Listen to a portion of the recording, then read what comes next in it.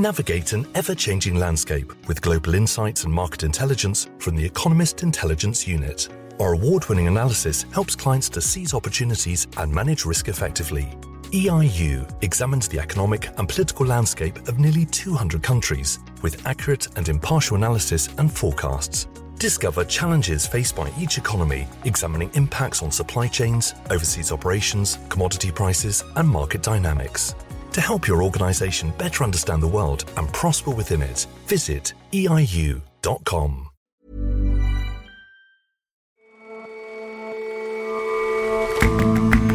Hello and welcome to The Intelligence on Economist Radio. I'm your host, Jason Palmer. Every weekday, we provide a fresh perspective on the events shaping your world. The South Asian monsoon is more than just a weather system. Its rhythms control the region's agriculture, its annual supply of fresh water, and ultimately the fortunes of well over 1 billion people. As climate change disrupts those rhythms, South Asians must change with them. And there's been another change of style for Taylor Swift. The singer has long had a treacherous relationship with streaming services. The last time she released an album, it didn't go live on Spotify for 3 weeks. Now, everything has changed, and the love story is back on. First up, though, in a debate earlier this month, Democratic contender Elizabeth Warren proposed a new direction for American nuclear policy, committing to what's called no first use. In January, she'd introduced a Senate bill to mandate it. Those who support a policy of no first use, or NFU, say its absence means there's more risk of accidental nuclear war. We increase the odds that there will be a miscalculation and that someone will believe that we have used nuclear weapons or sent them in their direction when that is not the case. This is about trying to keep America safer, not about playing politics. NFU pledges are common. China and the former Soviet Union committed themselves to versions of it. India has too, although its defense minister recently hinted that it may be revoked. In America, NFU goes against several decades of nuclear thinking. But antagonistic talk and policies from President Donald Trump have left many worried about disaster. At the recent G7 summit in Biarritz, Mr. Trump said he would be open to meeting with Iran's President Hassan Rouhani. Yet his withdrawal from the nuclear treaty with Iran in the first place corresponds to more hardline tendencies. The administration has pulled out of a treaty with Russia on medium-range nuclear missiles and has commissioned new warheads. President Obama promised to reduce the role of nuclear weapons in American policy. He said, I won't get rid of them, I won't abolish nuclear weapons, but I will make sure they're not central to American national security policy. Shashank Joshi is our defense editor. President Trump has done the opposite. In his first nuclear posture review, the first review of American policy, said he would probably expand the role in which America might use nuclear weapons first to include cyber attacks on American systems. He has ordered the creation of new types of nuclear warheads. That includes very low-yield warheads, which are much smaller than ordinary nuclear bombs. And of course, as we remember, he's issued very hair-raising threats, fire and fury against North Korea. And all of that is making a lot of people in America rethink the way they should handle nuclear risks. In what kinds of ways? Lots of ways. So one of them, for example, is a suggestion by Elizabeth Warren. She has proposed changing America's 70-year-old policy of preserving the right to use nuclear weapons first in a conflict, before an adversary has used nuclear weapons against America. And essentially, it's the idea that says, if you nuke us, we'll nuke you back, but we won't use nuclear weapons at the beginning of a conflict. We won't use them before you've done that. And proponents say, well, obviously that's sensible. America is strong enough to fight off adversaries using its conventional forces. If they haven't used nukes, why should America? And it's dangerous to threaten that. Recursively, that creates a very high degree of risk and a possibility of misunderstanding or accident. So that's what the proponents say. What do those who are against it say? Well, it may seem like a no-brainer to say, of course we shouldn't use nuclear weapons first. This is absurd. But what the critics say is it's not as simple as that, because America doesn't just protect itself with its nukes, it protects its allies. It practices what we call extended deterrence over other countries, like South Korea or Taiwan or Estonia in Europe. And for those other countries, if they are attacked by their big rivals, whether that's Russia for Estonia or China for Taiwan, they want to hold out the possibility that America might bring its nuclear weapons to the fight. They want Russia or China or anyone else to have to contend for the possibility that if their national survival is at stake, American nuclear weapons might come into play even, and this is a crucial bit, even if their adversary hasn't used nukes themselves. And so when President Obama toyed with the policy of introducing no first use, countries like Japan, Britain, others lobbied against it because they like the way things are. And so which set of arguments do you think is more compelling here? Well, I think Elizabeth Warren's right to point out these risks, and I think first use would only be in really exceptional circumstances. But I tend to agree with the allies. I tend to think that there is value in America holding out the possibility, however remote, that if Estonia is going to vanish off the face of this earth, American nuclear weapons might come into play. I think that's a valuable thing. We all know American allies right now, under the Trump presidency, are already pretty petrified for all sorts of reasons, whether it's buying strategic islands or threats to withdraw troops from Europe and so on. And so I think this is not the time to upset that particular apple cart. But where I do agree with Elizabeth Warren and others is that American nuclear policy does carry substantial risks. Nuclear risks are getting worse. We see arms control collapsing. We see nuclear accidents in Russia as it tests new kind of missiles. And so we have to find some way to limit those nuclear risks. You mentioned that there is some rethinking of American nuclear policy on several fronts. What else besides no first use? One proposal that we've seen recently is interesting. It's from Congressman Ted Lieu and Senator Ed Markey, and it says if the president wants to conduct first use of nuclear weapons, okay, he has to make sure that Congress has declared war and given him express permission to do so. That's a very high bar. Congress has not declared war since something like 1942, and having a check on the president's power to conduct nuclear strikes would be a big deal. It would be the biggest change to America's nuclear command and control for 70 years. So I think that's a very sensible way to proceed. I think there are also other things America could consider. It could take its weapons off very high levels of alert, which are prepared to fire on minutes' notice. Russia could do the same, of course, I think we should point out. And it could stop trying to develop weapons that are ever more exotic or unnecessary, like low-yield nuclear weapons, something like half a Hiroshima's worth of yield, that may be more usable in a conflict. So I think there are all sorts of steps it could take to try and cut those risks that we've talked about. What about the public appetite for change, or indeed for there being this kind of nuclear shadow that the American arsenal presents? It's very hard to work out exactly what the public think on this. If you look at some of the polls, there's a survey in 2010 that says over half of the surveyed American public agree with Elizabeth Warren that the US should only use nuclear weapons in response to a nuclear attack by another country. So it seems simple enough. But actually, when you probe into some of that data, you find there's quite a lot of bloodlust amongst some bits of the American public. There's a fascinating paper published 2 years ago by a couple of political scientists that showed a clear majority of Americans approved using nuclear weapons first, if doing so saved the lives of just 20,000 American soldiers, even if that nuclear strike killed 2 million Iranian civilians. So when the chips are down, when the stakes are really high, what you find is the American public, as in history, are willing to tolerate quite a lot of organized violence by the American government if they feel it's necessary and imperative. And so where do you think these discussions are going then in terms of revoking or radical change to various policies? It's very hard to say because politically, of course, you have the Democrats in control of the House, which makes a big difference. The Democratic leader of the House Armed Services Committee, Adam Smith, someone who's been engaging on these issues. He co-sponsored Elizabeth Warren's bill. He's been trying to cut funding for some of America's land-based nuclear missiles. He's been trying to cut funding for Trump's low-yield warhead. So there's a lot of political pressure going on. But I think more broadly, there's also a lot of debate about whether a system that was built on the assumption of a rational actor in the White House can survive a more impulsive, more reckless president. And I think that's provoking a lot of thought as to whether the checks and balances are adequate. So I don't know if we'll see any drastic change in nuclear policy, but I think there is a clear sense that both within America, but I think also diplomatically in terms of arms control with Russia, with China, these risks are mounting and something has to change to stabilize the situation. Shashank, thank you very much for your time. Thank you.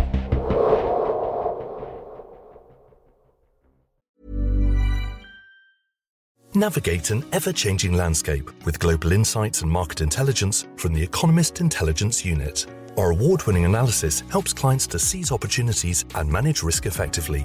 EIU examines the economic and political landscape of nearly 200 countries with accurate and impartial analysis and forecasts. Discover challenges faced by each economy, examining impacts on supply chains, overseas operations, commodity prices, and market dynamics. To help your organisation better understand the world and prosper within it, visit eiu.com.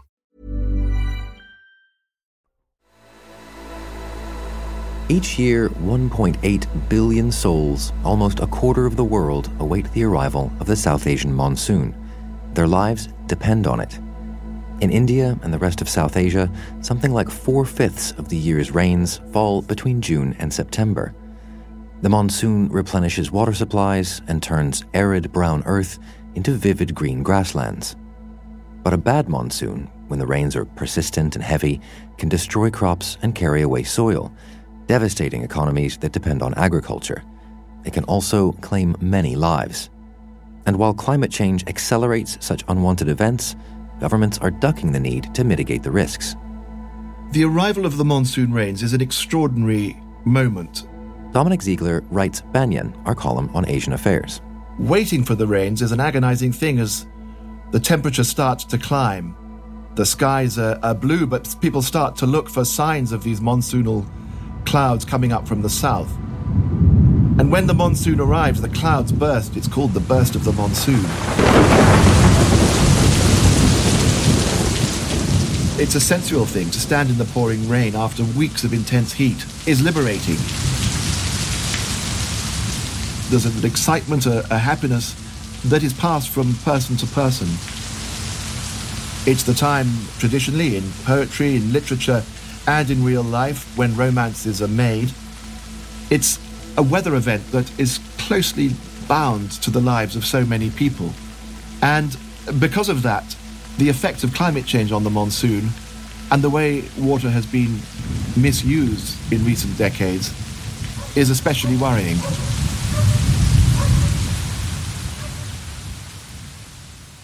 What evidence is there that climate change is already affecting the monsoon? Climate change is almost certainly having an effect on the monsoon, but what that effect is something that scientists don't wholly agree over. It's often thought that rising global temperatures would mean that wet places tend to get wetter, dry places tend to get drier. That's not obvious in terms of the annual rainfall caused by the summer South Asian monsoon. But what does appear to be happening is that the monsoon is arriving later, and that the rain that does fall within the season falls in fewer, bigger bursts. Now that, of course, has consequences because it means that the likelihood of flooding is greater, which has, of course, all sorts of negative consequences on the land. It means that soil and early crops are washed away. And it means that floods are much more likely to cause severe damage in highly populated areas. More than 100 people have been killed and millions displaced after days of torrential rains and flooding in South Asia. India, Nepal, and Bangladesh have all been affected. Early in July, for instance, Mumbai saw the biggest floods in a decade, a very large amount of rain falling in a very short amount of time. In northeast India, where the giant rivers of the Ganges and the Brahmaputra flow, well, there, something like 3 million people were displaced from their homes by these rivers spreading right across their floodplains. That, of course, brings hardship and misery. The rain has been extreme. Over 70 hours of continuous downpour. Everything's submerged and almost all of our crops have been destroyed. Is there some consensus on what the sort of further effects of climate change will cause, what we see now will lead to? The likely effects of climate change are extremely serious for countries in South Asia. That's partly because of their dependence upon agriculture, and they need predictable, regular rain. It's also because the North Indian plain with the Himalayas behind is a great trap for particles in the air. And Delhi's smog is notorious, but that's smog made from particulates from car emissions, power stations, burning stubble in the fields. That spreads across the whole North Indian plain and is certainly having an effect on the climate. Some scientists think it leads to prolonged periods of dryness. And then finally, of course, rising sea levels will particularly affect this part of Asia because so many cities that sprung up, first of all in the Western colonial times, are built right on the sea. They were built to serve the steam-driven age, and now they're particularly vulnerable to rising sea levels caused precisely by the burning of fossil fuels that were the reason for their growth in the first place. It sounds like those risks are growing ever larger. I mean, what are governments doing to address them? Absolutely. And it's very clear that some very obvious steps that might lower the stakes that are being played for are still not being taken. I mean, there are some very, very simple things that national and local governments should be doing, but they're not. For instance, providing more storage facilities for water. Over the past decades, thousands of wells, shallow lakes have been either filled in or built upon. And these were once reservoirs for water that trapped monsoon rains and kept them for the rest of the year. I was in Chennai last month. That's India's 6th largest city down in the south. It was once a city famous for its water tanks and its lakes. Many of those have now gone. And now, for the first time, the government declared the city officially to have run out of water. Our day starts at 4 a.m. when we reach this place to get water. We take 2 pots of water because we cannot get more water because of the huge crowd thronging the place. It's a very difficult time for us. Another aspect is the hugely wasteful use of water in farming. The Green Revolution was once famous for raising agricultural yields in India in the 60s and 70s, but it came at a price. It involved the application of huge amounts of fertilizer and pesticide, and indeed of water. Water in India is almost free. If you are rich enough to be able to drill a bore well, then the electricity comes to you pretty much for free. You're not charged for the use of water. So that's led to a severe depletion of the aquifers and groundwater sources in India. And of course, rapid urbanization is only exacerbating the problem.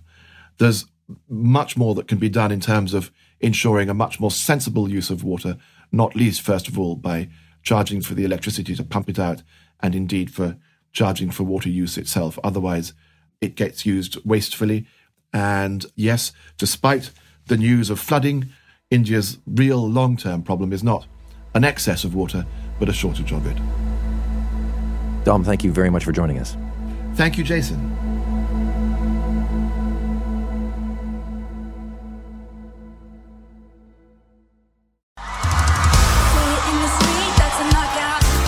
When Taylor Swift opened the Video Music Awards on Monday, it looked as if her pop ascendancy was complete. She performed her single, You Need to Calm Down, which later won Video of the Year. The song criticizes homophobia and calls for more civil rights legislation.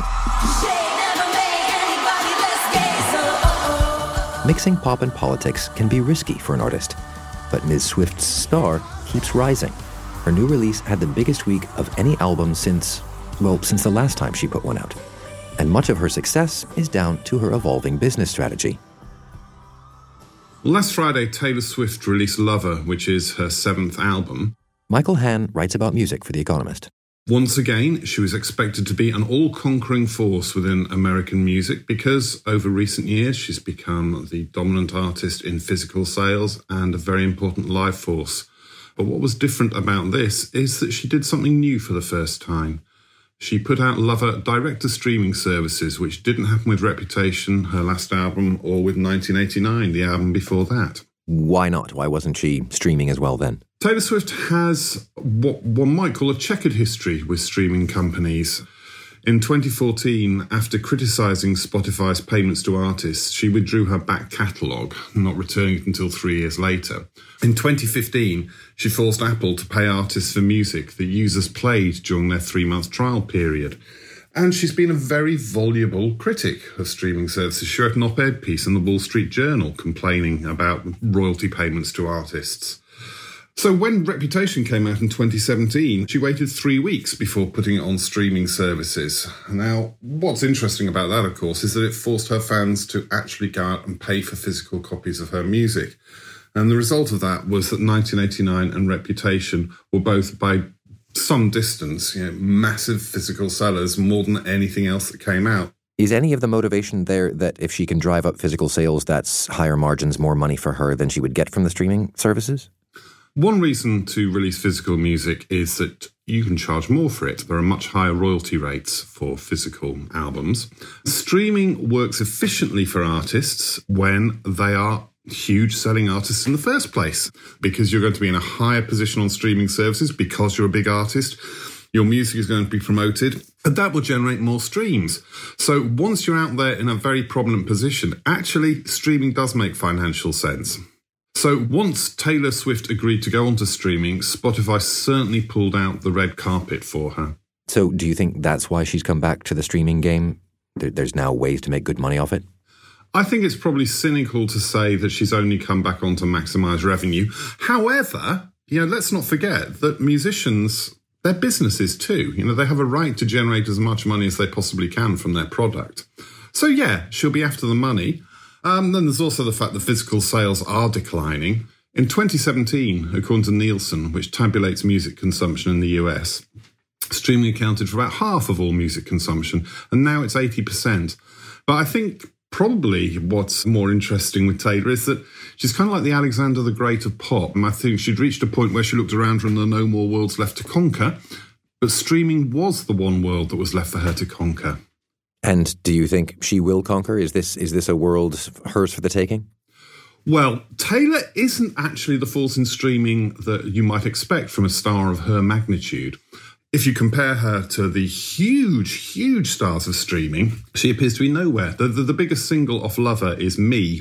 Now, when Spotify released its top 10 of the first half of the year, Me wouldn't have got anywhere near the top 10. And, the number one, Old Town Road by Lil Nas X, had 1.3 billion streams. That said, I wouldn't exactly call the release of Lover a failure on streaming. At one point, she was occupied on Friday. When it was released, she held 14 of the top 15 spots on Spotify's US chart. It is working out pretty well for her. So queen of streaming or not, she's going to make a mint. Queen of streaming or not, Taylor Swift is not going to be worrying about whether she can afford her next Mars bar, put it that way. Michael, thank you very much for joining us. Always a pleasure.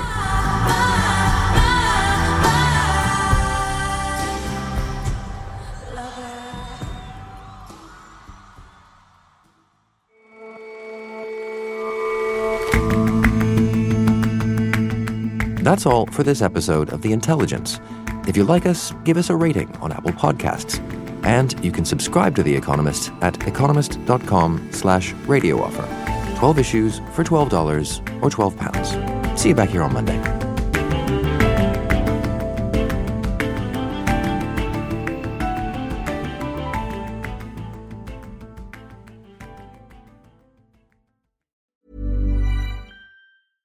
Navigate an ever-changing landscape with global insights and market intelligence from the Economist Intelligence Unit. Our award-winning analysis helps clients to seize opportunities and manage risk effectively.